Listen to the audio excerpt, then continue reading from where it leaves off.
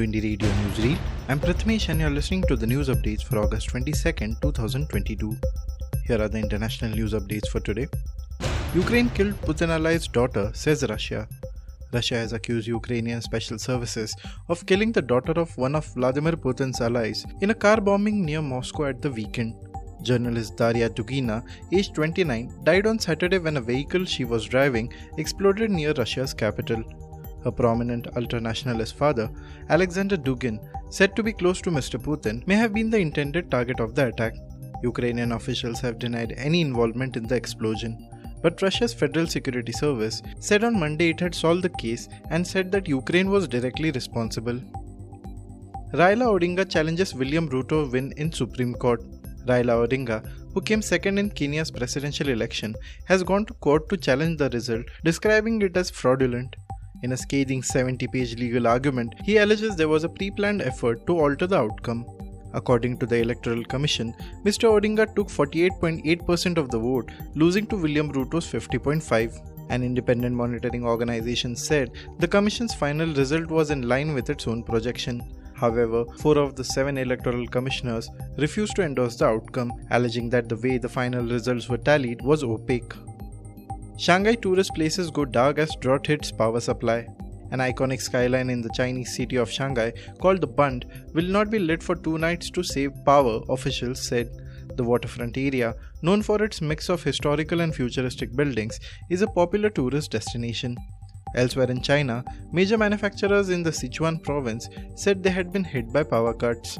Large parts of the world's second largest economy face a severe drought amid a record-breaking heat wave. China issued its first national drought alert of the year last week, after areas including Shanghai in the Yangtze Delta region and Sichuan in southwest China experienced weeks of extreme heat.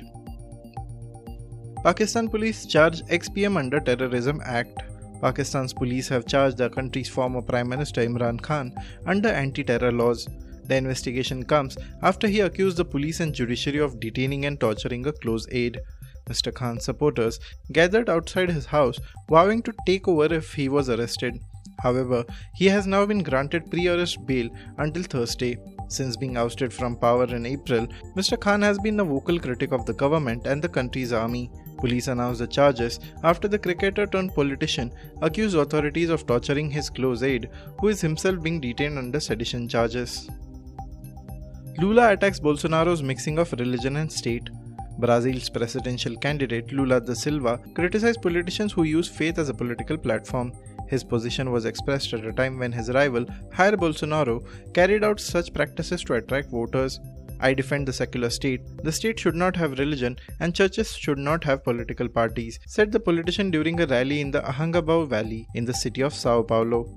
Although he did not mention names, he accused that there are people who use the church as a political stage or a company to make money. Bolsonaro, who is seeking re-election, has on many occasions appealed to evangelical speeches to win the voting preference of thousands of religious Brazilians.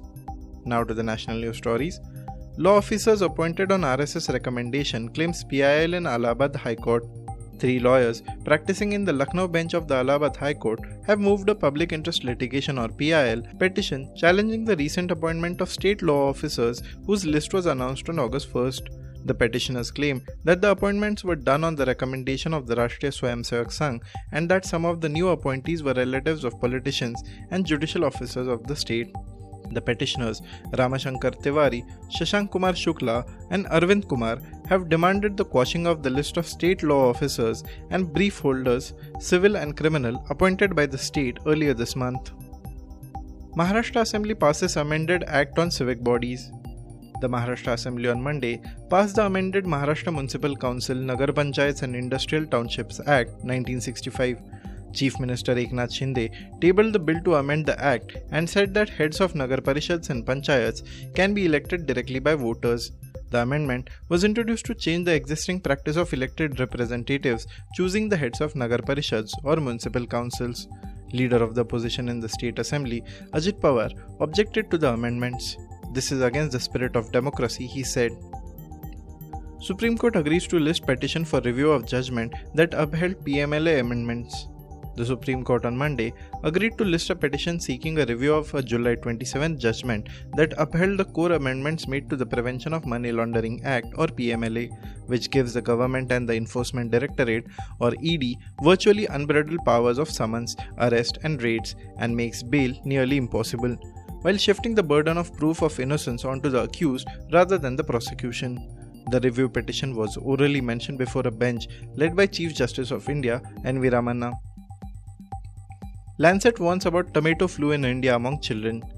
Doctors have sounded an alarm over the emergence of a new, non-life-threatening virus called tomato flu among the children below 5 years of age.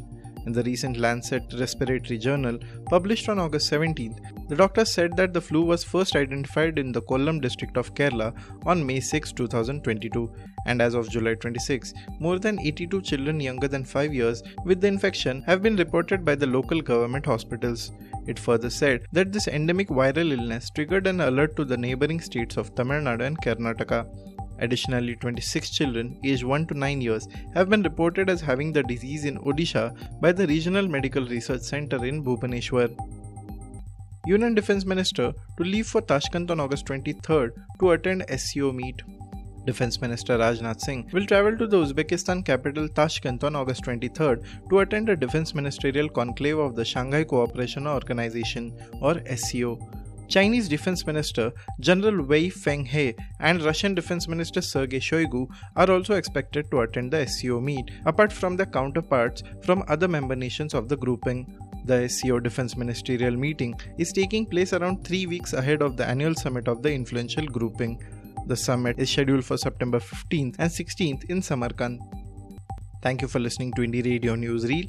For more news, audiobooks and podcasts, stay tuned to Indie Radio or log on to www.indiejournal.in.